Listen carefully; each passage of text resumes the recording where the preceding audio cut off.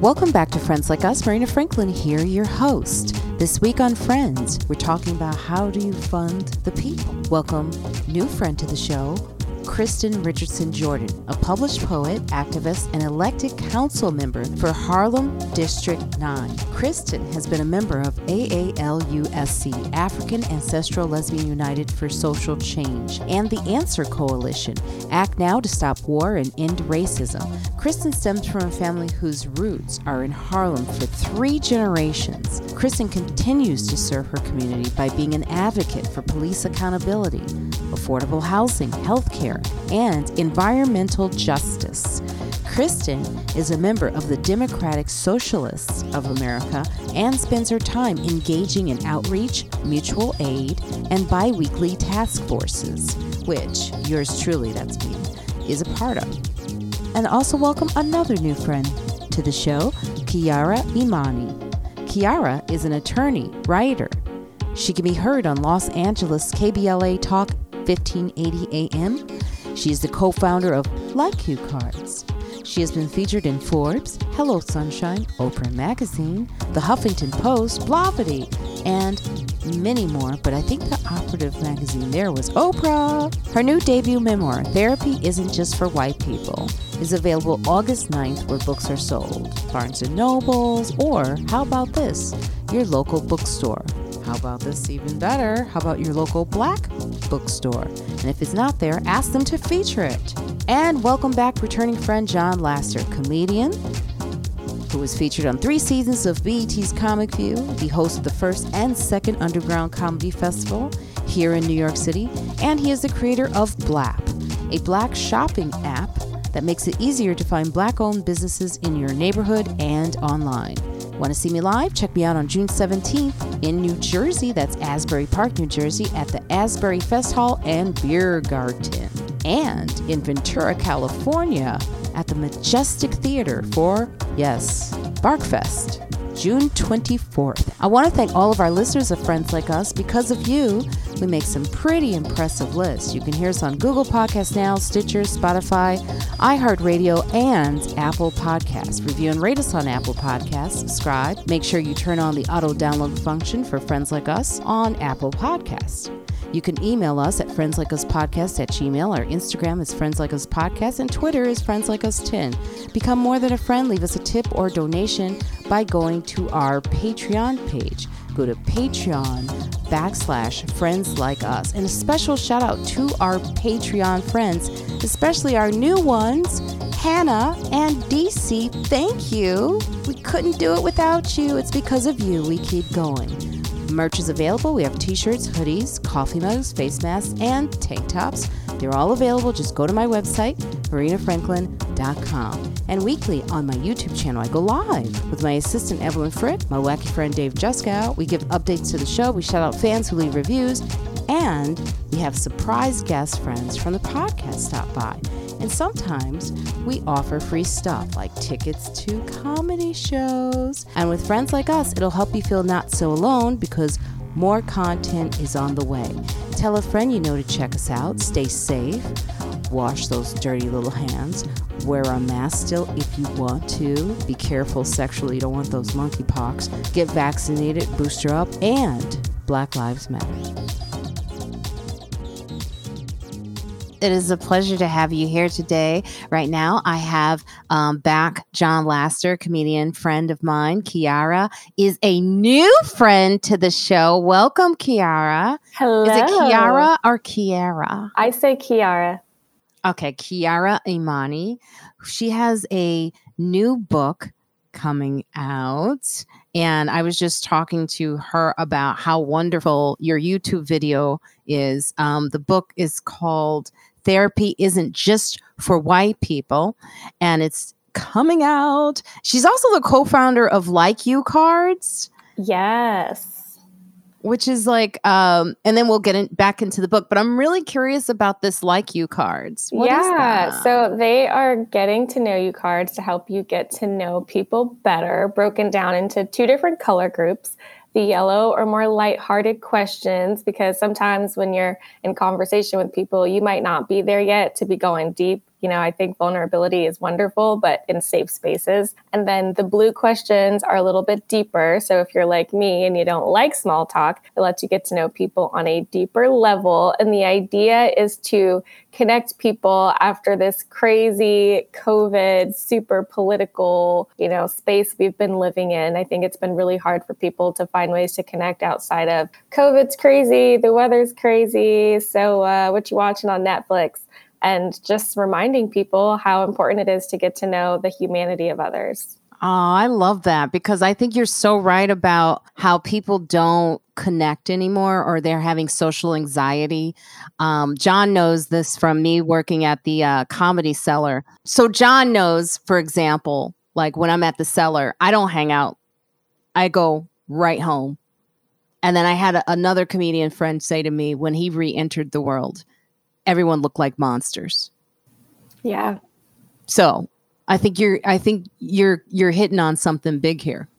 Yeah, we're really excited about it. We've gotten such great feedback. I had a friend who's spicy Latina telling me how she was having a really hard time just getting connected with her in-laws because they have very different political views. She's very liberal, they are not, and they just hadn't been able to connect. And she was, really saying it was taking a toll on her marriage. And they ended up playing Like You cards over the holidays. And she was crying and said it was the first time that they had conversation where they saw people as humans as opposed to through the lens of their labels or all of the stuff that's happening in the world and all of the stress in their family. And so that really made me happy. I think that's beautiful. I mean, it should make you happy. I mean, when your work is able to do good in the world, and you hear someone, share that back with you, it's great. It's priceless. It's a lot of bad in the world.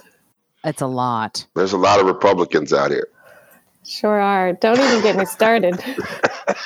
There's a lot of bad.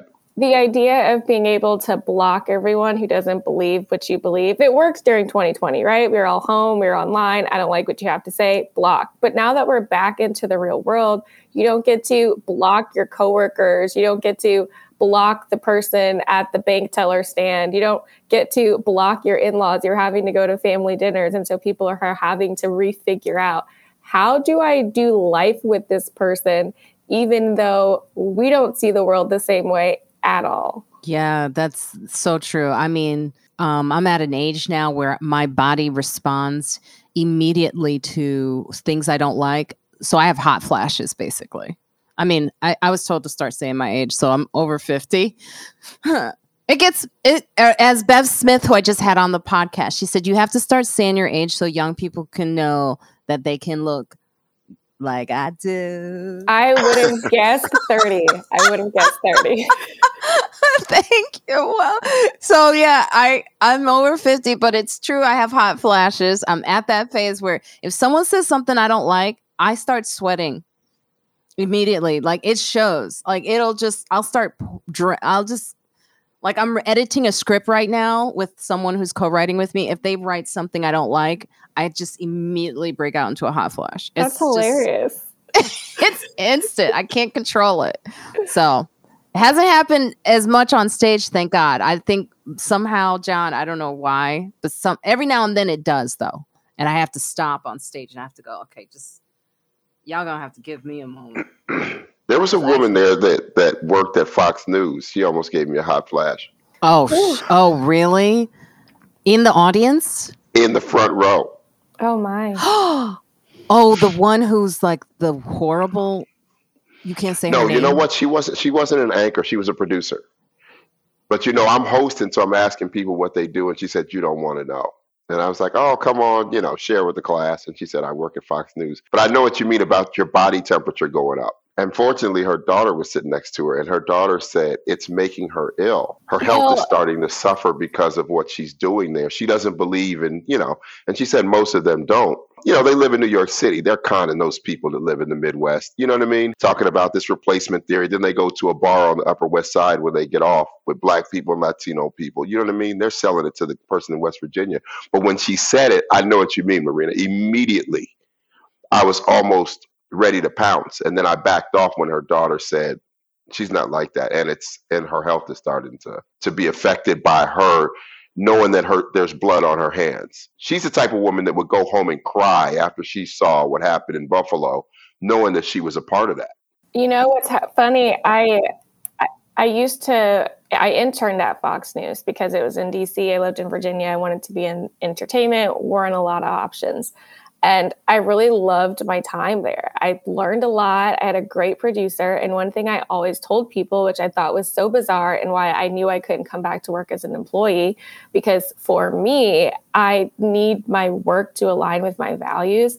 But I would say a large majority of the people were not super conservative. They were just producers or engineers or camera people looking for a job, and Fox was hiring, to the point where when something big happened in DC, Fox, MSNBC, CNN, they would pool their resources because they're all, friends, and would share cameramen and use the same footage. So they're selling this idea that they're enemies and they have these polar opposite takes. And I'm sure there are hosts specifically and, people that are hosting shows that believe what they're saying.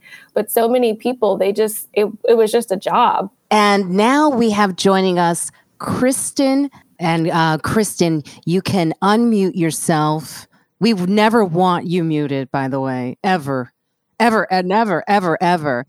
I am so excited and honored. As you know, I'm a huge fan of you. I feel like I stalk you. She's a poet, a published poet, which I love, activist, and elected council member for Harlem District 9.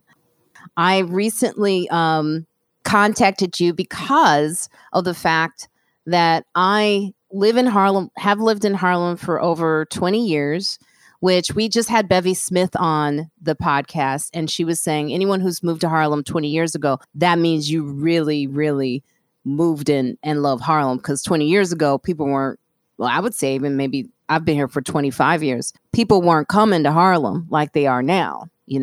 I've made a choice to invest in the quality of life of Harlem. And tell me what you think about Harlem today. Wow. Well, thank you for having me on. I'm excited to be here. Harlem today. Well, a bunch of things. I have to say, especially because more recently I've been having a lot of these land use battles, that I think when I think of Harlem today, I do think of this ever-present problem of gentrification, because we are seeing a lot of displacement. We just saw the census numbers, and there were 10,000 Black residents of Harlem from 10 years ago to now that were displaced from the neighborhood. All income brackets under 60,000 were displaced as well. So that's something that's just very pressing on my mind and heart right now. But I also think of Harlem today as like change and next generation, which is what my campaign was about. I'm third generation Harlem. And it's been a long time coming to see someone who is younger in elected leadership in this community. The politicians in Harlem, I mean everywhere, but in Harlem in particular, they hang on for a long time, hanging on to the bitter end and not passing that torch. So it's been really cool to see just a shift in political energy. I'm the youngest ever in the seat at 35. And I'm also the first out LGBTQ person in the seat. So we're trying to embrace a Harlem that really does include everybody, and is really for everybody, including those who have been marginalized and kept out in the past. And at the same time, as I mentioned before, a Harlem that also includes its past and keeps people who are here for 3 generations, like my family. Yeah, and you know what? Thank you, because I voted for you, and when I saw your picture, it was like, oh my God, I don't know who did your photo, but there was color. There was like, I usually get these pictures of council people in my mailbox, and it's like just kind of blah. Like you stood out. Like I was like, oh yeah, like she looks cool. She looks like someone I know, someone I can talk to, which I did. I sought you out, didn't I? And We found each other, and I'm just really excited for your political career. I really am. And I'm glad that, in everything that we were just talking about with, like specifically with what Kiara was talking about, like she created a game where you have a deeper conversation, and, how we're so polarized right now. Like, do you feel like how are you navigating this very divided political atmosphere? Yeah, it's rough. It's definitely rough stuff because I will say my background is in poetry, right, and creative writing, and performance, but I didn't run for political office in order to have it be a performance. And yet a lot of what we see, I think, with the polarization is very performative. And it's very much like, oh, well, how do I say this and score some political points? And then the other side can say this and score some political points.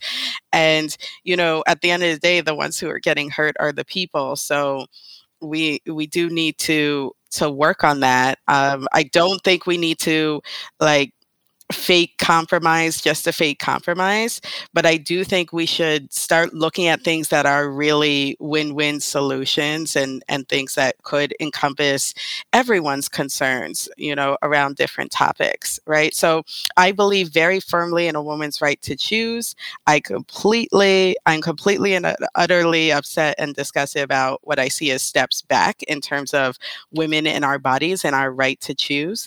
And I think what's missing there is education. So, at the same time that I'm a huge advocate for a women's right to choose, I don't then believe that we just should go around and scream about, well, people are sexist and bigots. Do I think there's sexism in the women's oppression, in having an argument where you don't allow women the right to choose? Absolutely. But that's a larger political education conversation. And that's part of why, like when I was running, I had this whole thing about disrupt the district with radical love. And people kept being like, well, what do you mean radical love? Right. Some folks were like, what do you mean radical? Like that was scary for them. But even some of the radicals were like, well, what do you mean this love thing? Because, some of them aren't worthy of that, et cetera, right? And it's like, this is what I think is some of the issue is if we dehumanize people, we get nowhere. So we really need to work on humanizing everybody. Yeah, which I think, Kiara, that speaks to your book. Hey. Look, I'm trying to tie it all in because I have some really strong people today. So I was like, how do I get both of them? How do I do it? But I think it really does speak to your book, Kiara, which is perfectly timed, about therapy and trauma and how we all deserve therapy. Oh, I'm trying to get the book title as I say this. Everyone, therapy isn't just for white people. Yeah, therapy isn't just for white people. We definitely need it, right? Absolutely. And I loved what Kristen was saying about humanizing people. I think that is something I'm incredibly passionate about, especially as it pertains to storytelling. I think that's why it's important to be students of stories of people who we don't necessarily know or align with, because that's how we learn about a different people group. And I think once we're starting to learn and understand people, even if we disagree, we might be able to disagree through love. Because once you know how somebody was raised, what their trauma is, why they respond the way that they do, you're not going to talk to them the same way.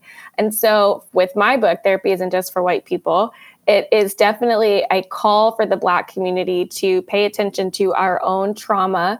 Trauma, as I have come to understand it, meaning anything that negatively affects the way we see God, ourselves, or the world around us.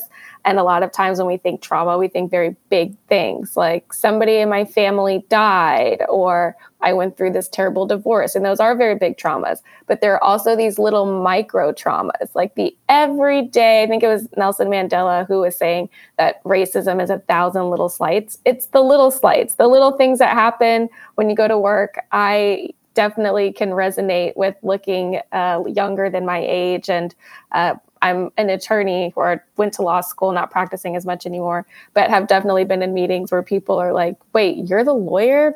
I'm confused. And just to see the look on their faces. And I've had people vocalize. I had a white lady tell me one time, wow, I was doing some research and you went to a better law school than me. That's crazy. And she was just so surprised, and just having to deal with those little micro traumas every single day on a daily basis, and the way that it affects us and our mental health, which affects our physical health, our cortisol levels, and can actually terminate life. Our mental health and our physical health can affect our life expectancy. So I think it's definitely a call to the Black community to really pay attention to micro traumas, and to uncover, unpack, heal from them, and move through them. And at the same time, my book is very much a narrative of a lot of my own stories. And I think it's really important for white people, because the one thing I constantly hear is, well, what's so hard about being Black in 2022? You have affirmative action. You're taking all of our jobs. The world is easy for you. It can't be that hard to be Black. Just all the crazy right-wing talking points that we hear, the whole replacement theory thing. And I think it is really important for white people, especially now, to be students of untold Black stories, because if they do not see us as human and they do not understand our pain and our trauma, we can't possibly ask them to be allies. Ashe, that is beautiful. That is beautiful. And if I could just jump in, because I definitely see a lot of ways in which the work connects, because what you're talking about with addressing trauma, that's the place that we need to get to on a societal level as well. You know, we have a way. I did an op-ed a few weeks back it was titled, "What is Black Pain?"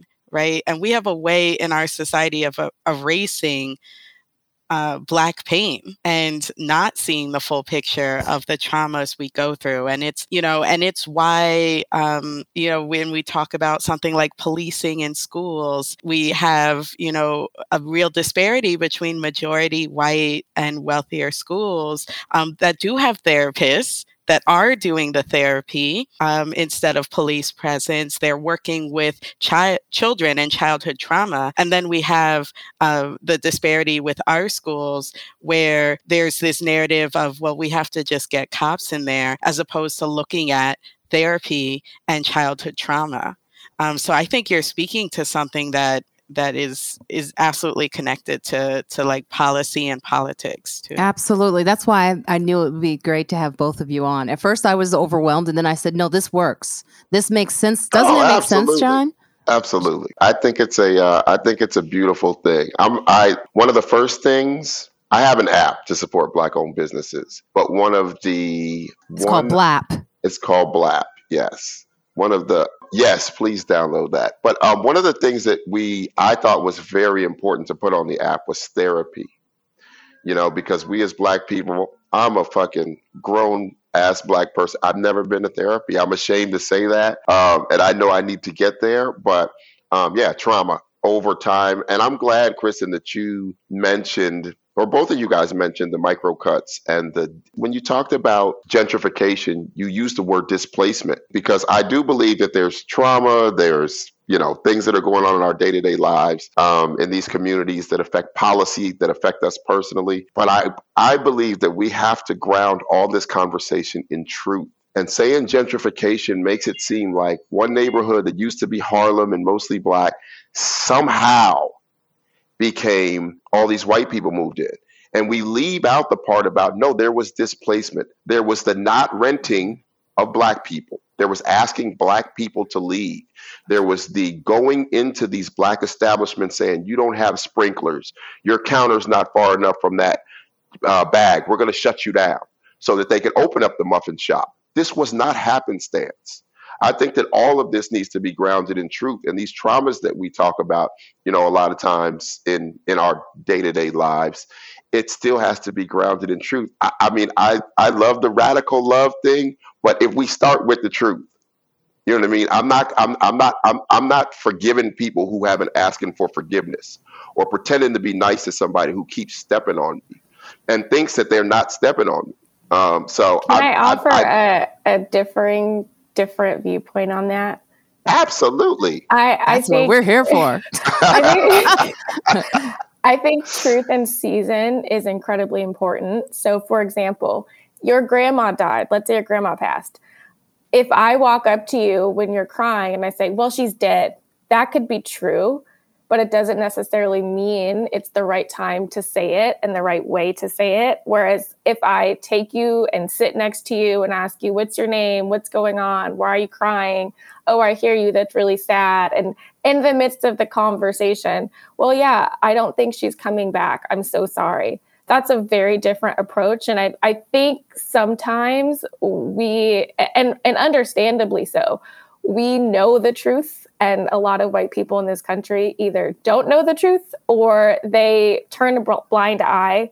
They should know and they don't know. And it's really frustrating and it makes us angry. And I think all of that's fair. But when I just think about what works on a human psychology level, shouting the truth at somebody very rarely actually changes perspective. It might make us feel better, but I don't know that it actually does the work that we want it to do. Right. And displacement, though, I don't think we hear that enough. Yeah. That's the only thing. Absolutely We don't. not. Nor or the idea of the trauma that we have gone through, Kiara. To your point, the trauma that we've gone through is now trying to be denied.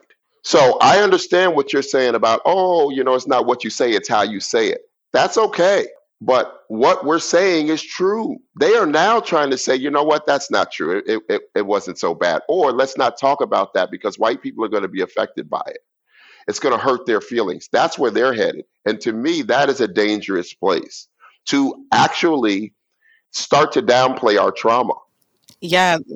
That to me is nonsensical. We must start with the truth, no matter how ugly it is. Acknowledge my trauma, and then we can do the niceties. So to be clear, I stand on street corners and yell through bullhorns, and so I am not neither distant nor above the screaming at people, because that happens too. It happens too, and the activist in me is, I'm always going to do that because sometimes it is the season for an outcry. Right. And that's what's needed in that moment is the outcry, and then. Which I think is a great word. That's why I think I say all the time, truth in season is important.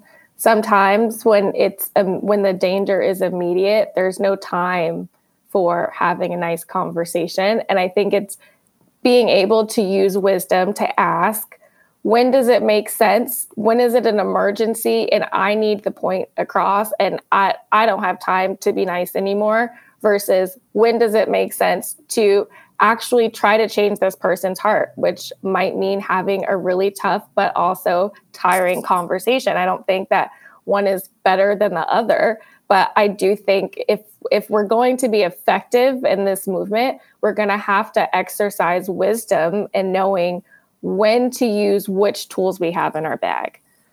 Yeah, there's some people I don't waste my time with. As you were like talking, I was thinking about how I just cut someone off in my mind yesterday. I said, I'm done. I have no history with you. I really don't need you in my life, and you're not going to change anything moving forward in this world. So I've just kind of I don't need to explain myself. I don't need to correct you. You will learn some way, but I'm not going to be the one to teach you. I had an investor the other day, and she said, my boyfriend said, don't worry. He's not a right wing person, but he said that once we start supporting Black owned businesses, just Black owned businesses that are on Black, then it's going to be a slippery slope. That's why he doesn't support. He thinks that, what if we cut it off to Asian-owned businesses and so how do we get through to those people? How do we start advertising or marketing to those people? And I said, I'm not going to waste 10 seconds of my time with some white dude who you say didn't vote for Trump. But when you start talking that slippery slope, we have had a unique set of headwinds since we got here about building Black wealth, about the circulation of the Black dollar. That is the problem I'm trying to solve, not convince some white boy who's not interested in downloading an app. If you're not willing to do that, bruh, But I will find the people who will support it. I love how they try to say voting for Trump, like I didn't vote for Trump. That's at the bottom of the verbal. Yeah, like, okay, and yes, good. Do you want a cookie? Yeah. And I mean, it's almost like, kind of like the thing that Malcolm X used to say about, should we give you a cookie if you stick a knife into my back and pull it out 6 inches? No, you got to pull it out and then start the healing. BLAP is the healing. So basically he's saying, well, I see that these Black people are struggling. They down on the floor. Why do you got to help them up though? You know what I mean? I'm not a Trump supporter, but I don't need to help them up. Why? I'll find the people who do want to help our community. I'll find the people who do want to circulate this dollar, because that's where a lot of our problems lie. We live in a capitalist society. You're not going to fix it marching and screaming. You got to find a way to get the dollar circulating, and that's how all marginalized communities find their way out of this situation. And I'm not going to waste a scintilla of my time trying to. I hear that. Oh, I do want to go into these articles right away so that these will continue our conversation, which is so good because you spoke about healing, right? And I will mention that someone tweeted out, I wish I had the person who said it, but they said, we talked more about the slap with Chris Rock and Will Smith than we talked about Buffalo. That's real. That's where we are. As a community, we need to really focus on what just happened. And I get that, but I have noticed how people have pushed it aside because it's too painful. And when you talk about healing, healing will, this story is about immediate trauma. And how do we heal from it?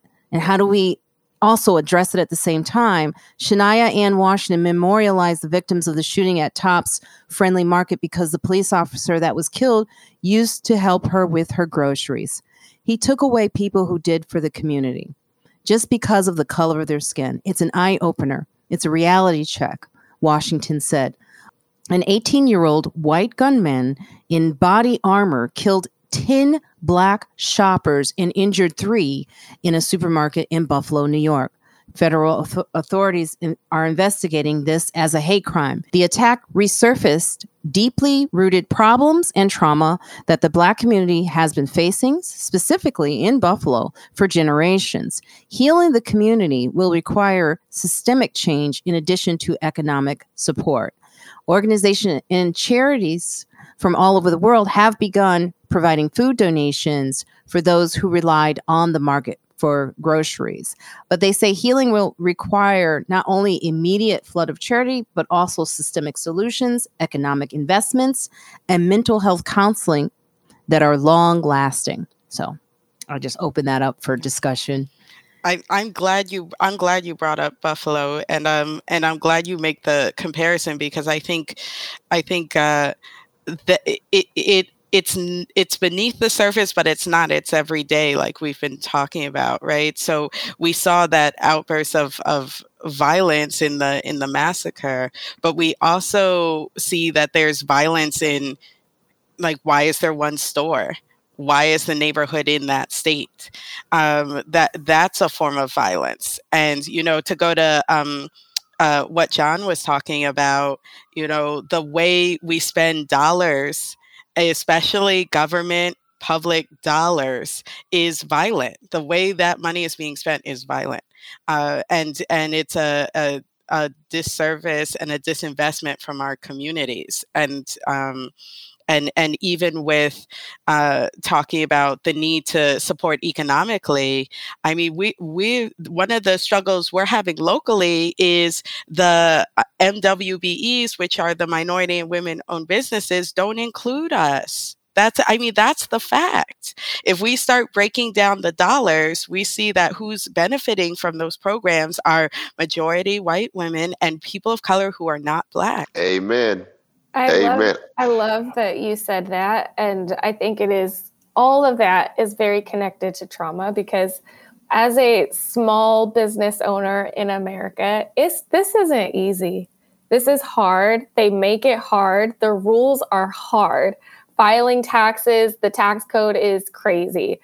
Trying to figure out how to make sure your business is registered properly and you have all of your correct licensing and you filled out all of the appropriate paperwork. And if you try to open a bank account, got to have your EIN. Heaven forbid you try to get some loan money. So if you're, for example, dealing with your own personal trauma and you are operating from a place of lack, because you saw that your parents never had enough and you were always saving and scrounging, and you have taken that model on now when you're starting your own business and you're not taking the appropriate risks, or you're really stressed out and you don't have the time to file your paperwork, and then your business is no longer activate. Like, in order to even have a sustained business, our minds, our souls have to be at a place where we're ready to receive, and dealing with the stuff that we have going on inside, I think really prevents a lot of us from even being able to tackle the world and all of the obstacles that are thrown at us. And it's exhausting because we're doing that, but at the same time, fighting from the other side to make sure that there aren't more obstacles thrown at Black and brown people, and dealing with the realities of us getting a lot less loan money than everybody else is getting. And there's just so much that come into play. And I think a lot of times we're talking about the numbers and the statistics and the facts, but these are statistics about real people who have dealt with real racism throughout the course of their lives and are now having to compete in an area where other people are. Everybody, I think, has trauma, but we're dealing with the everyday traumas. If I went through a breakup, or, the Netflix is higher, like, we're dealing with the everyday trauma and the first world trauma, but then we're also dealing with the racial trauma on top of that. It's like a double load. Yeah. And then on top of that, again, then you get hit with Buffalo. And it's like, oh my God, what am I to think about that? What am I to feel about that? But again, even the Buffalo situation started in a guy who was trafficking something that was not true. It started with that. His whole manifesto was a bunch of facts about replacement theory and stuff about that, which is where there was no pushback on something that's not true. We have to start with the same facts. We got to push back when somebody says, these people of color are replacing you. They're bringing these people in here to replace you. It's not true. The average age, the median age of a white person in America is 43 years old. 43-year-old people don't have a lot of kids. The median age of people non-white is around 28, 29. That's your replacement. Let's start with the facts so that we don't have people running around with this nonsense in their head feeling like, oh my God, they're taking something. They're not. The average age of people your color is 43. I was so disappointed that, number one, that we're not talking about Buffalo anymore. But number two, that there wasn't enough debunking what was inside of that manifesto. Because for anybody who read it, it was horrendous. But it was presented as if it was a scientific paper. And I had to get off the internet, because just on Twitter and looking at people who were, reading the manifesto, some white people, like, well, he makes really good points. He says most of his information came from the internet. That is not a credible source. It's not credible.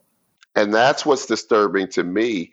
So I understand that, that there's going to be trauma, and then there needs to be policy, to maybe affect change, like maybe making that hate crime a federal crime, which hasn't been done. So maybe that's where the policy is. Of course, Black people, we need to deal with the trauma of having to see something like that on that macro level, but we also need to push back with the truth so that the next person that hears, this replacement theory, and they Google it, that we completely debunk it when having the conversation about it, that we completely debunk the idea of gentrification by calling it, just like Kristen said in the beginning, no, these people are being displaced. There are realtors in the neighborhoods that these people want to move into that will not rent to Black people. There are Black people being removed from places. There are police coming into local businesses, writing tickets to get those businesses out of there. It's a systematic removal of people. What is it in our community that we don't, because in my head, I immediately think of The View, and when Whoopi incorrectly said that, when she was talking about Jews and the Holocaust, that it wasn't about race.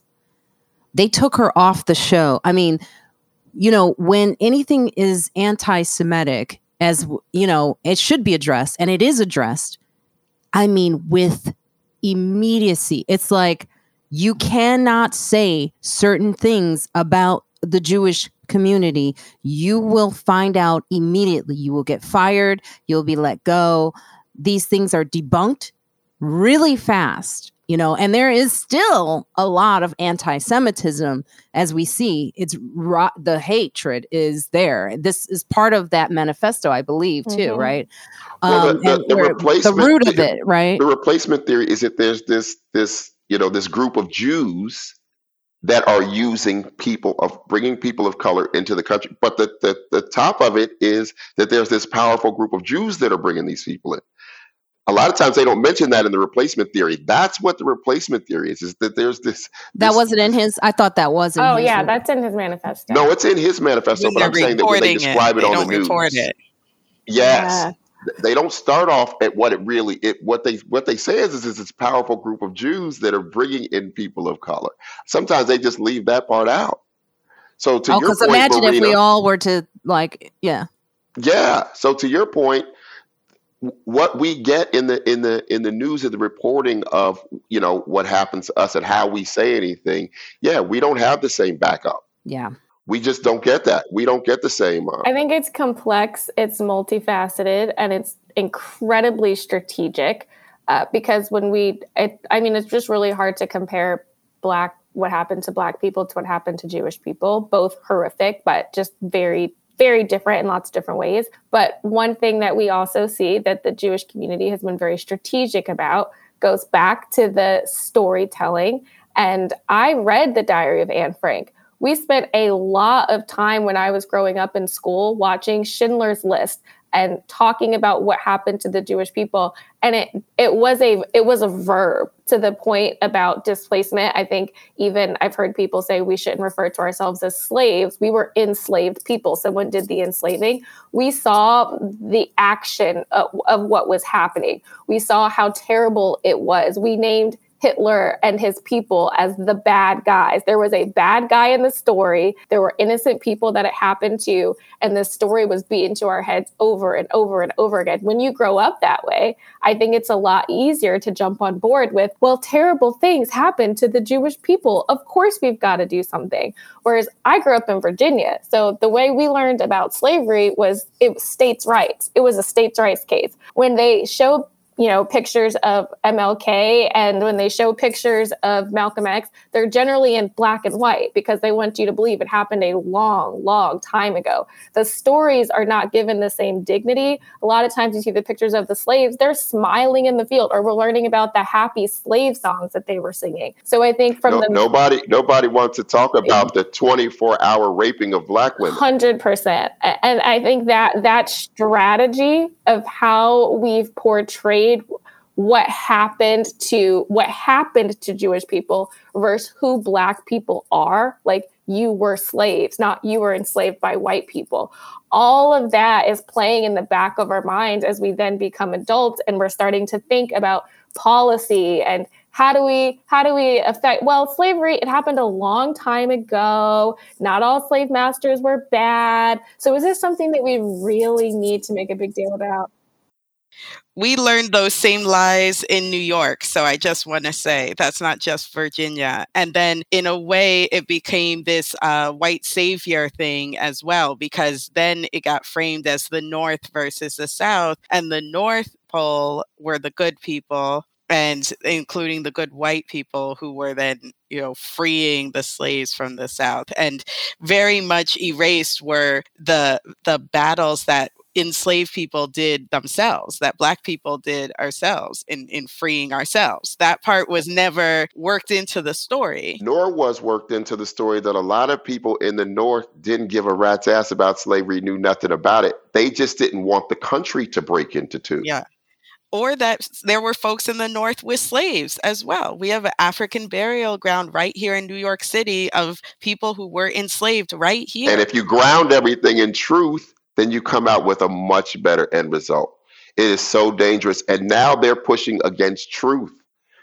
Now you have a president who lied 24 hours a day. And they're like, oh well, you know what? He just kind of speaks his mind. No, he's lying. We gotta push back against truth, and then we can have a more nuanced argument about, okay, well, I see you're a Republican, whatever, but maybe you're not one of the racist, this, that, the others. But first, we got to start with the same set of facts. Well, the fact here that I love that you brought up, Kristen, is that there was only one supermarket in a Black community. So, when we talk about all of these things on Friends Like Us, I always want to get to the specifics of what really is the issue. And what Kristen does, which is really good work, is why was there one supermarket in this community? And then Reverend Al Sharpton said at a prayer vigil held in Buffalo for victims' families on Thursday, he said, if you can figure out how to get millions of dollars for a stadium, can't you figure out how to get a supermarket? So he's referring to a new $1.4 billion home turf plan for the Buffalo Bills that will be funded largely by taxpayers. So, Kristen, you do this work in Harlem as well. Like, you see that in Buffalo, and what went wrong? Like, how did that? I mean, this is what I mean by the dollars. The public dollars are part of the violence. That is exactly what I mean. And now I want to go to this controversial Harlem 145 tower plan to add more affordable housing. So you both may not know this, but this is okay, let me set it up. The 145, the name for a massive pair of 363-foot tower, has since it was proposed last year, faces strong opposition from community members concerned about gentrification and the lack of affordable housing. Now, Kristen, you can really speak to it, but I don't know where we are, and can you let our listeners know what this is about? So where we are right now is we need other council members throughout the city to stand with the people of Harlem. That's where we are. So we had a public hearing on this project. I've come out against it. Numerous people in the community have come out against it. But this has to be voted on by the city council. So what it is, and it's actually coming down the pike in the next 2 weeks, it is a vote on whether or not to upzone the area of 145th and Lenox Avenue. Upzone means that right now they can only build but so tall. They actually can only build about 50 units of housing. What they want to do with this project is they want to upzone and go really high and create very tall buildings, otherwise known as skyscrapers. And they want to make 915 units of housing. So of those 915 units of housing, there are 27, I repeat, 27 that are what we would call deeply affordable. I thought it was 200. As in, no, I'm getting to the lie to work off of what John was saying. So there's 27 that are actually deeply affordable units, actually at a place where Harlemites could afford them. Then there's a number of supportive housing units that bumps it up to about 90 units. If you include the supportive housing for seniors and the deeply affordable, you're at about 90 units, of which I would argue Harlem can actually live in. That's it. That's the whole ball game. Okay, because the numbers that they are lying about are fake affordable. Isn't this what Trump did with his towers, right? too? So they're saying. So it is a program called MIH, which stands for Mandatory Inclusionary Housing. And what they do is they call the apartments affordable, but they set that at a place, an average that is based on putting together the incomes of not just Harlem, but Midtown, downtown, even parts of Westchester, all go into this algorithm that they then decide, okay, this is quote unquote affordable. This is why we have these things going up that people are saying, oh, this is affordable housing, and no one from Harlem can live there. The median income in this community is $49,000. Now, if you look at the census tract for that particular area and you take into account longtime Harlem residents, so not the new not the new people who are part of the gentrification, you're now looking at about 35,000. So when you put in a unit that is at an income level, 100% AMI means you actually make 90,000 a year. You put that in and call it affordable when the community cannot afford that. And this is a lie told here in Harlem, but it's a national lie. We are lying about what is affordable. We are making it up based on measurements that are not actually based on the communities. So this is why I'm so vehemently against 145. And when people say, oh, well, she doesn't want the affordable housing, they're lying to you. I would like some housing that my community can actually live in. And before we upzone an area and take it from 50 units to 915 units, we need to get something for the community for that. They're making buku bucks. And it's another form of displacement. It is.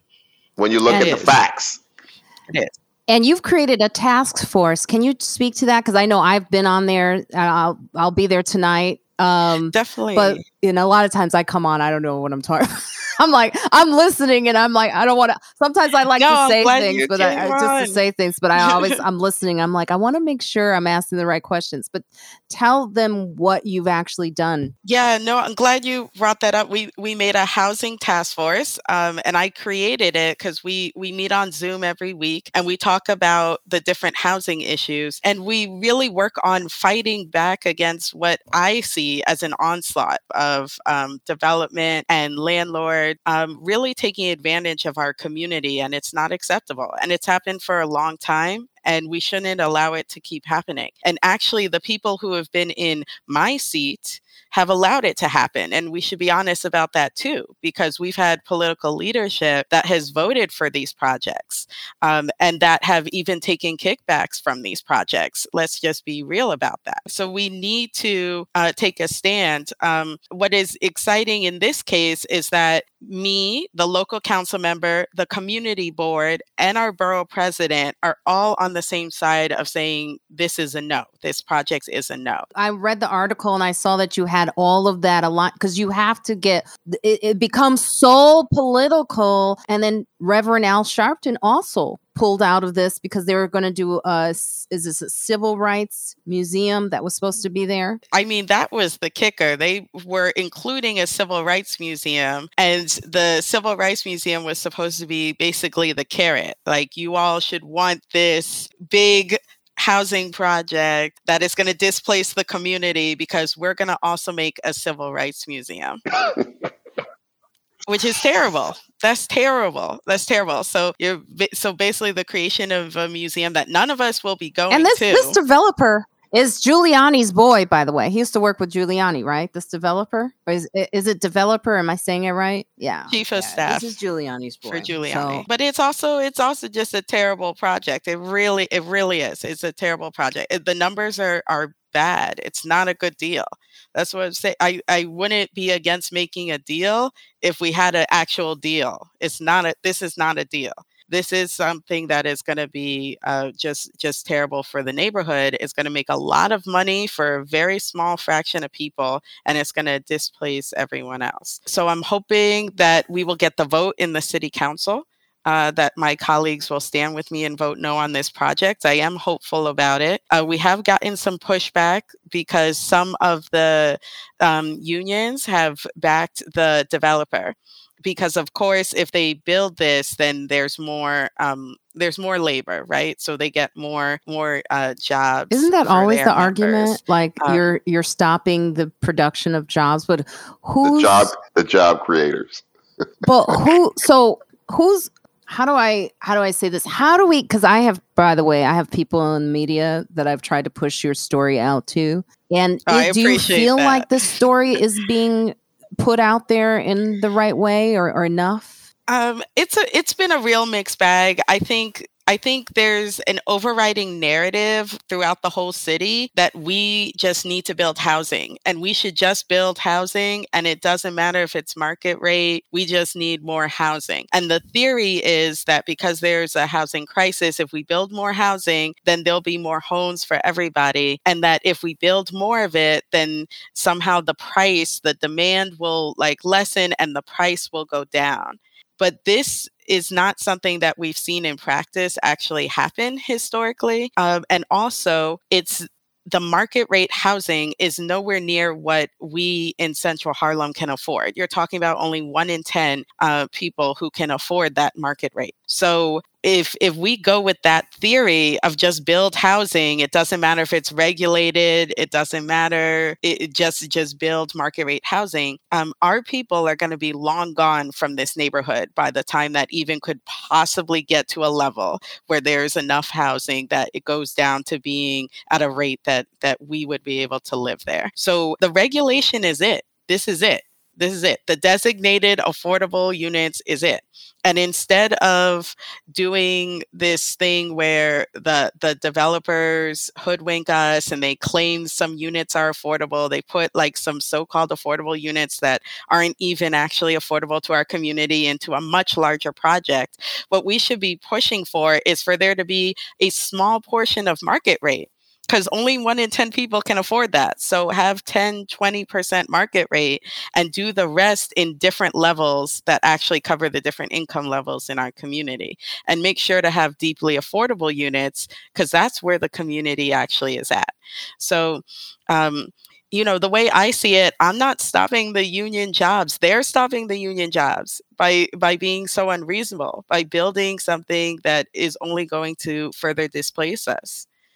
At what point are we going to build what the community actually needs? So what I hear is very useful information for a lot of people who are listening when they don't understand what is really going on and how you can get involved. I think, Kiara, doesn't this not speak to like how you start to heal is when you start to get involved in the way you know how? Absolutely. And I think what stood out the most to me, Kristen was talking about, was just like, there's this other competing narrative that if we do this, and this, then, everything will work out and it'll be fine. And I think that is, in my opinion, I'm also a radio host for KBLA 1580 Tavis Smiley Station. And we have Black Lives Matter has a show on Saturdays. And one of the hosts is Melina, who's a big deal in the Black Lives Matter community. And we've had some conversations with her about just even the struggles that Black Lives Matter has had getting the narrative out. Because to John's point, the truth is important. But what we also know is that there is a large number of people who do not care about the truth. They don't care what the truth is. They could read the facts, they could read the statistics, they could hear what the truth is and still feel like, well, I don't care if that's what the facts are, and make whatever reason they need to make up in order to continue to believe whatever you want to believe. Because before you can learn, you have to do an unlearning. Before they can accept a new truth or a new fact, they have to be willing to let go of what they've been spoon-fed, which takes a lot of work on your ego. Somebody who does not want to let go of who their grandmama told them they are, how they believed the world was when they were growing up, whatever politician they've been supporting since they were little, they're not going to just, they have to pour out their cup and make it empty before they can fill in with like your own truth and your own facts. And so for you, Kristen, I can imagine how frustrating it is when you're trying to say, hey, this is what I'm trying to do is a more effective, strategic way of moving forward, but people can't hear you because they're so stuck in, we just need more homes. And how hard it can be, I imagine, to encourage people to just put down what I call put down whatever it is that you were brought up with, whatever preconceived notions you came in the door with, just set it down and allow yourself to be open to what I have to say. But that trickle-down theory has proven over and over to not work. You know what I mean? The truth of the matter is that, if we just build it, if we just let these rich people build this thing, then the prices that's not worked. We've seen that for 30 or 40 years, people trying that trickle down theory. There's no evidence. Do you guys follow Candace Owens, who my arch nemesis in life? I follow her so I can see what's going on, then I have to unfollow her because I get so angry, and then I follow her back so I can see what's going on, and then I unfollow because I get so angry. I bought her book and tried to force myself to read the beginning because I was like, she's Black, I'm big on strategy, I'm a lawyer. If I go into a room and negotiate, I need to know something about who I'm negotiating with that allows me to negotiate more effectively. I had to put the book down, and it started with the whole thing about the trickle-down theory. If you just give more rich white people more money, then eventually you'll get money to where, when, because the history that I know says that when rich white people had money, they just used Black and brown people to create more wealth for themselves. I ain't never seen it trickle down. Where is that coming from? But that wasn't always that. And factually, I couldn't agree with you more, Kiara. But factually, that wasn't always true. Take, for example, Henry Ford. Henry Ford's whole thought process was to make the car affordable, because if only rich people could afford his cars, how many could you sell? Do you know what I mean? When people have millions and billions of dollars, how many cars can Elon Musk buy? If that money is spread out amongst millions of people, then the economy builds itself up. How many houses can one person buy? How many businesses is one person going to open? There's no truth to that trickle down. The people who are convincing these poor people that they need to live in a right to work state, why don't you just go ahead and work for $7 or $8 an hour so that we can own the whole mine, you know what I mean, and make these billions of dollars and sit on a yacht? What are those people really contributing? Their money's in some bank somewhere else, off the coast. It's nonsensical. But they are, the one thing I will say is this: they are far better communicators than the Democrats have ever dreamed of being. We exist in a party that is so bad at communication, it is borderline criminal. Well, that's what Kristen is for. So, Kristen, that's a perfect, for you, Kristen. No, I'm laughing because it is true. Because we are facing a Senate and a House that may turn Republican. So, what are we? Oh, I just hope I hope it's not true. But this is the narrative they keep forcing down our throats. Is it true? Well, let me ask you this. Let me ask all you guys this. I just want to ask Kristen that. Oh, okay. Go ahead. Yeah, before you, and then we'll go to if it's true. What, in the event that Democrats got the House and the Senate, what could we expect to get from them? Name one thing. Thank you. Right, that's what are we fighting for? Right, that's none of us know. It was silence. What? Wait, did you say for Democrats? I said in the event that I know what would happen if the Republicans got the House, they would turn over Roe versus Wade. I know what they're going to do. They're going to get rid of voting. They're going to try to kill voting, especially for minorities. What do we get if we get power? What are we fighting for? John, to your point, I think it's just my opinion as someone not in politics. So much of what I've seen from the Democratic Party, there's a lot of bonding based on the trauma that we know Republicans will inflict, and not a lot of bonding based on mutual goals and clear-cut objectives, which means most of us are anti-Republican. But for a lot of us, there isn't something that's actually unifying us as it pertains to how do we move forward. Exactly. And the times that it was on the table where we had something that we had on the table, for example, healthcare. Democrats went to war for that and got the seat, got it passed. And then eventually when they tried to overturn it, we went to fight for it again and got the seats again. But at least we knew what we were fighting for. But I think part of the issue, and I'm going to say this, and I know some of my fellow Democrats may even get mad at me, but I think sometimes as a party, we eat our young, and we have this thing about pushing against the progressives within the party. Now, I say this as a young progressive, I know that, but we are actually talking about a vision of what we are for. The progressive vision that this party internally battles and struggles with, that's the vision. So what should we do? We're talking about eliminate student debt. We're talking about move towards free tuition, therapy. How about we have mental health services and we work on decriminalizing and decarcerating, and instead having healthcare and resources, including mental wellness. This is the vision But we should be instead of talking saying about. some dumb shit like defund the police, everything you just said, Kristen, why don't we call that America needs a raise? People would respond to that. Well, I think we should be saying. Well, we should be saying fund the people. And I have said this even within our movement. And I'll be honest, I'm a Black Lives Matter activist. I was on the streets shouting defund. The only thing is we're getting caught up with the lacking part and not focused on the what we're funding part. And I think that's the part, right? So it's fund the people. Funding the people, funding mental health services and resources that would actually decrease the violence in the community that supposedly makes the police necessary to begin with. So how do we get to root causes?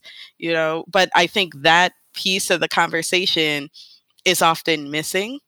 And similarly, I mean, I think Kiara, you hit it on the nail on the head when you talked about like being anti-Republican as opposed to, what are we really fighting for? I think even psychology proves, like, as much as I hate to use the word hate, as strong as a person can dislike Donald Trump, that applies. Make America Great Again was a genius slogan because it was active and it was positive. I think when people hear defund the police, they hear undoing. So it's an unraveling. And then what's next? Even if that's the goal, I think, again, how we say things is incredibly important. I do believe that a lot of people, because we live in a world where people read memes, they read quickly, they don't open up, and they're not going to read the full manifesto. I've done the thing where I write like super long articles and pages, and the people who read it are usually the people who didn't need to read it in the first place, and the people who do need to read it will just skip over it. And a saying like fund the people, I think a lot of people would probably respond a lot better to that. It sounds active, it sounds progressive, it sounds forward thinking, not so now we're just going to go back. What are you going to do instead? What are you going to do with no police? What am I going to do? And all this stuff that happens. It's just like when they came with the repeal and replace. It didn't work for them because it was like, okay, but then what are you going to do?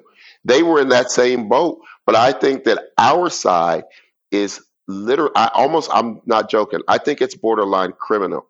The communication, the messaging, the marketing on our side is so horrific that every day, like Marina was saying, I start sweating when I watch Democrats talk about what they're going to do and why they're going to do it. It's like, you people just don't get it.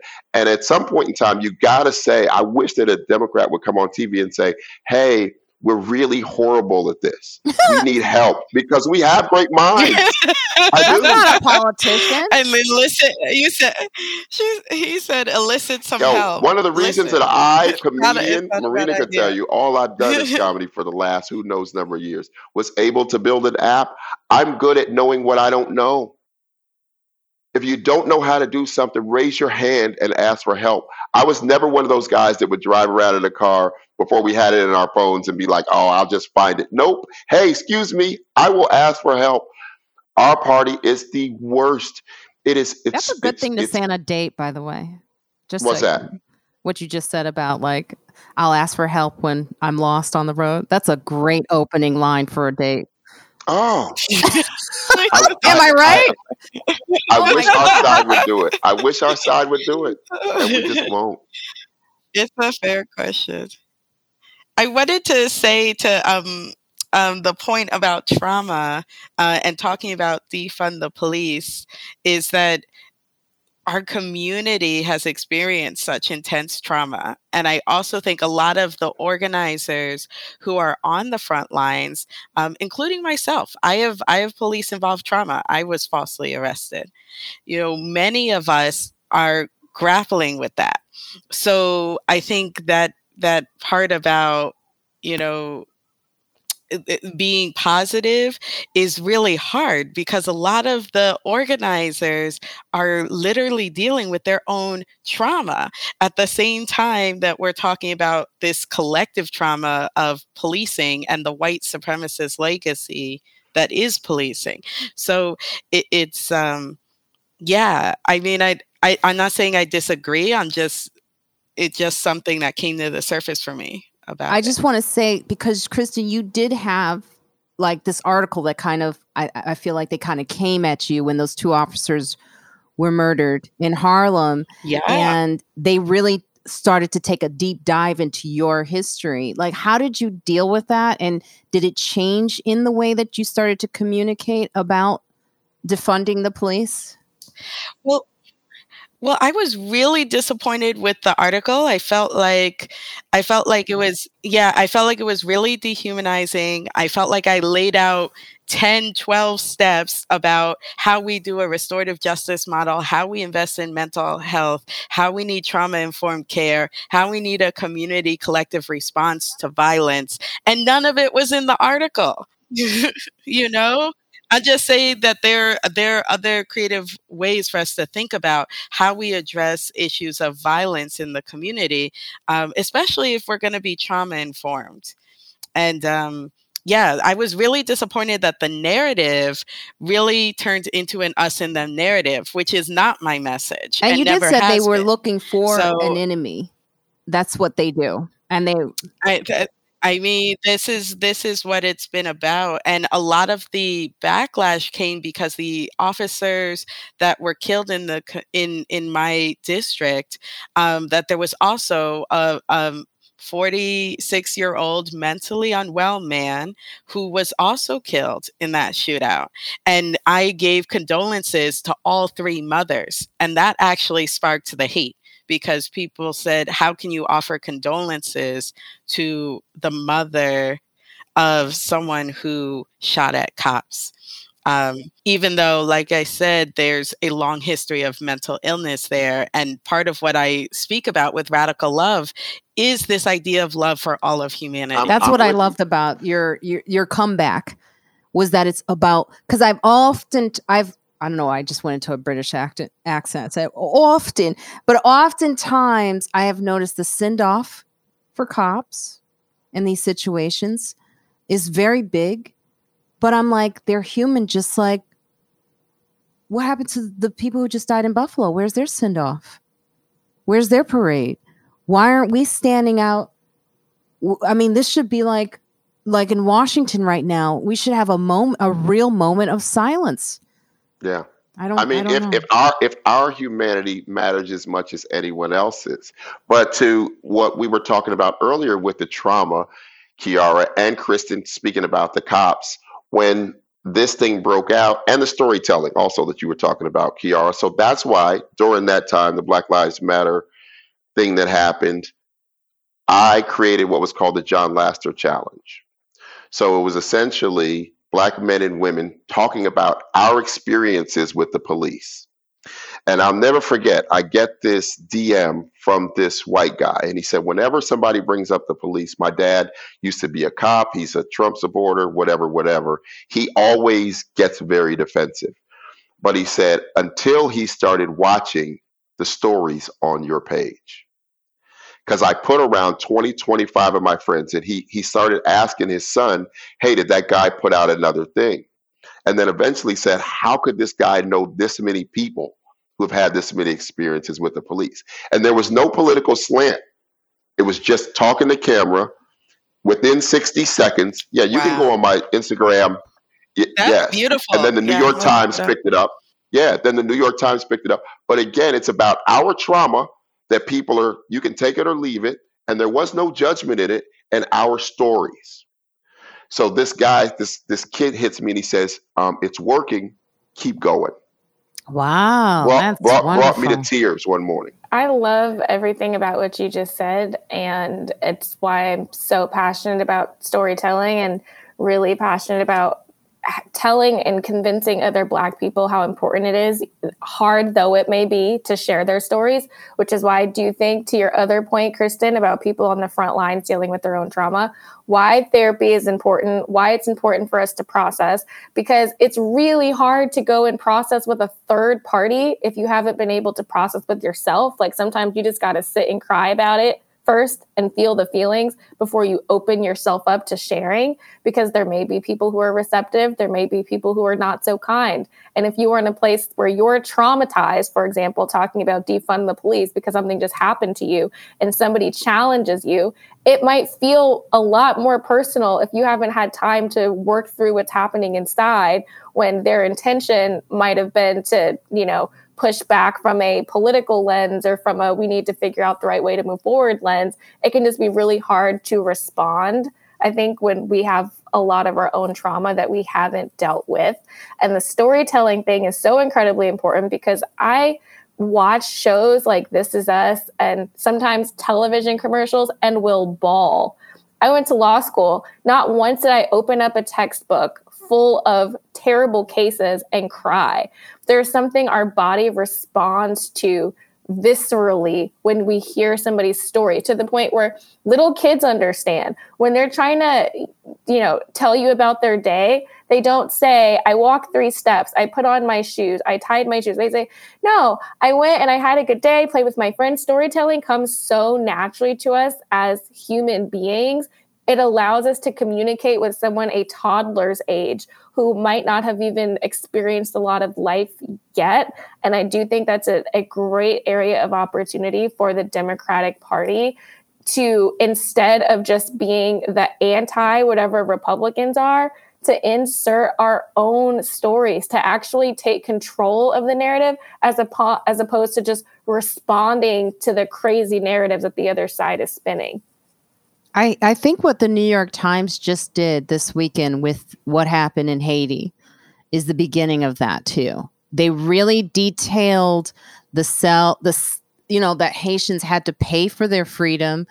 I believe, but I have not started reading it, but I believe my friend Zawadi Morris, she was talking about how it's so easy to read as well. Like the New York Times, sort of like a clap back to them, taking out of our stories in school, and really putting them in places where people can access it easily, read it. And it's like, it's definitely something that everyone should, if you're listening to this, check out in the New York Times, them really telling the real story about Haitians and why Haiti is where it is today. And my family's Haitian, so it's always alarming to me how little people know about Haiti and the truth behind what happened. I mean, my conspiracy theory mind, which I don't think is a conspiracy theory, is that we were the first slaves to successfully revolt and win our freedom against this slave expansion, and they've been punishing Haiti for it ever since. So I don't want to keep you all too much longer, because I know, Kristen, I know you have a lot of work to do, so I don't want to stop you from that work. But I do have to ask you these 2 questions, and then we're going to get out. One, what do you think of Mayor Adams? I have to ask you that. And I mean, my approval rating of him is like what happened to the stocks last week. It took a dive. And I don't know if it can come back, but what do you think of his job so far? Yeah, it's not been impressive, and what I'll say is it's not just political differences. So very clearly, I have political differences from this mayor. I'm to the left of him, but again, I'm to the left of most people. I'm pretty progressive, pretty radical politics over here, and yet I've been able to have more constructive conversations with conservatives in the city council with me than I have, with the Democratic mayor. And that's because there's been a real just my way or the highway attitude from this mayor. Yes. And there's been a real lack of collaborative thinking, collaborative working. There really isn't any sense of working with council members who may feel differently. And that's just really unfortunate. And it's really to the detriment of New Yorkers because if you cut off, and he's been very vocal about this, about ignoring the progressive wing, quote unquote, and that's not going to be a way to move us forward if we can't have. If we really can't just have communication. So yeah, I've been really disappointed in that. I'm also disappointed in the budget. We are looking right now at a city budget that is an austerity budget that has cuts across the board, and we actually have a surplus in money. And we have a lot of need coming out of COVID and even still dealing with COVID. The numbers have just risen. So I think it's a time for spending on the things that are needed, and definitely not a time for cutting social services or cutting mental health or cutting resources that are needed. And this budget does that. So I'm also very concerned about that. And I wholeheartedly disagree with the sweeps of the homeless encampments. I thought it was heartless and cruel. And I think there were other ways to address homelessness. Yeah, they had like a mental health team. I have yet to see them. Like they should have like colored jackets on or something, so I know they're there. Like I don't know that they're there. They talk about it, but then they're not. I like on the subway, in the platforms, because I do part kind of ways with that only in the subways. Everywhere else, I get it, where it's like the sweeping of them was cruel, but on the subways, I get a little. It's really bad right now, and I will say that that's just me dealing day to day with the potential of. I was actually approached on the subway heading home this weekend, and I didn't know if that was going to be the end of my life. And so I don't see I don't see mental health in the subways. I don't see these units, these people, they say they're out. I don't know what's going on. But I hear talk about more police officers, plainclothes officers. And, for a moment, I'll be honest, I was like, yes, please get them down there. We need protection. But then at the same time, I was like, well, are they going to protect? And then that shooting that did happen in Brooklyn kind of proved that Mayor Adams said there's going to be all of these officers. They did nothing. And the cameras weren't working. So the solution isn't in just police presence. It's like you said, there's so many issues that aren't being dealt with. What can... Yeah, I have a bill that I'm introducing. I'm a prime sponsor on a bill called Housing First, and it would actually shift our city charter from being a right to shelter city to a right to housing city. So actually in New York City right now, you do not have the right to a home. You have only the right to shelter.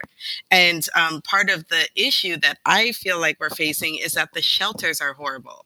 That's why people are on the streets.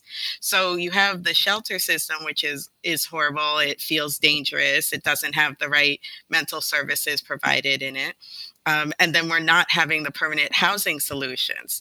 So the reason why I feel like it's cruel is because we still haven't dealt with the underlying cause of why people are out on the street and why they're experiencing mental illness out on the street. If he's not willing to communicate and listen, then what do we have? A dictator? I mean, like, I saw it right away when he said, it doesn't matter. I am your mayor. I was like, I'm sorry, am I a child? Are you my father? What the hell are you talking about? You know, like, no, you work for me. Just a reminder, Mayor Adams, you work for us. It's just another man telling me what to do, and I'm not into it. I'm really not into it on a very visceral level. And on that note, you know what? I do have an investor meeting at 2:30. You should have told me that, John. It says in the email, you got to let me know when you have a hard out. Oh, I'm sorry. And then, John, tell our listeners where they can find you. You can find me at He Was Funny. Please download Blap it's on iOS as well as Android. But yeah, you can hit me at He Was Funny. Go to Blap the app, download Blap, and with friends like us, life is getting better. Yes. Okay, John, you're free to go. You ladies stay. Bye. Okay. Yeah. Thank you guys. For the man to leave. It was so. Peace. It was great hanging with you guys. Thank you. Nice meeting you. Thank you. As we do exit, I will say, Kristen, can you tell our listeners where they can find you? And also, if you could add in a little bit of what they can do to get in touch with their constituents, Yes, so you can definitely find me at KristenForHarlem.com. That's KRISTIN, 2 I's because my eyes are wide open, KristenForHarlem.com. And we have events every week. We have different task forces, including the Housing Task Force. So you can sign up. You could put in a constituent service request if there's any issues. You can also volunteer, and we definitely could use the help to just do outreach and volunteer in the community in a whole bunch of ways. Thank you for being accessible. Like, as I was able to find you quite easily on Instagram. And then you always send out the emails to join. So thank you for that.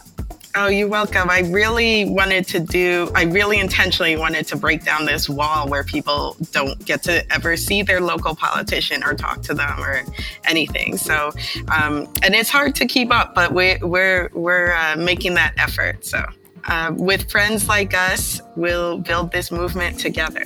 Yes, thank you. Kiara, where can our listeners find you and friends like us? Yes, I wanted to say first, Kristen, you are such an incredible communicator and such a good sport. I know we were talking about a lot of Democratic politicians feeling like they're not communicating well or they're not listening, and that was not my experience with you at all. So thank you for being an example and for caring, for sharing your story, and for being so accessible. And I think you should run for president and push Fund the People. That is a great slogan, Fund the People. I love it. Kiara, you can find me on Instagram at Kiara Imani Will. KIARAIMANI. Imani means faith, will. And you can find me on Twitter, Kiara_Imani, or my website, www.kiaraimani.com. Definitely, if you're interested in getting the Like You cards, they are available at Target, so you can find them there. And you can pre-order my book, Therapy Isn't Just for White People, at Barnes & Noble, Amazon, Bookshop. If you want to buy from a local Black bookstore, which I am definitely encouraging, please encourage your local Black bookstores to buy the book, because I would love for people to buy from Black-owned spaces, because where we spend our dollars does matter.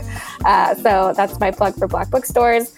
And with friends like us, you can feel confident that people care about what's going on with you. Oh my God. Thank you, ladies, so much. Marina Franklin here. Just go to my website, marinafranklin.com. With friends like us, you can have the privilege and the honor to have the most intelligent, beautiful, successful, and progressive women on Friends Like Us. So thank you so much for joining us today. I really appreciate it. Please come back at any time. Please come back to Friends Like Us. Thank you so much. Check us out.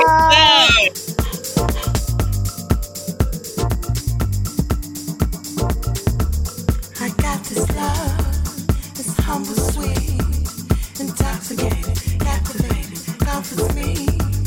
And like the Nile, my waters flow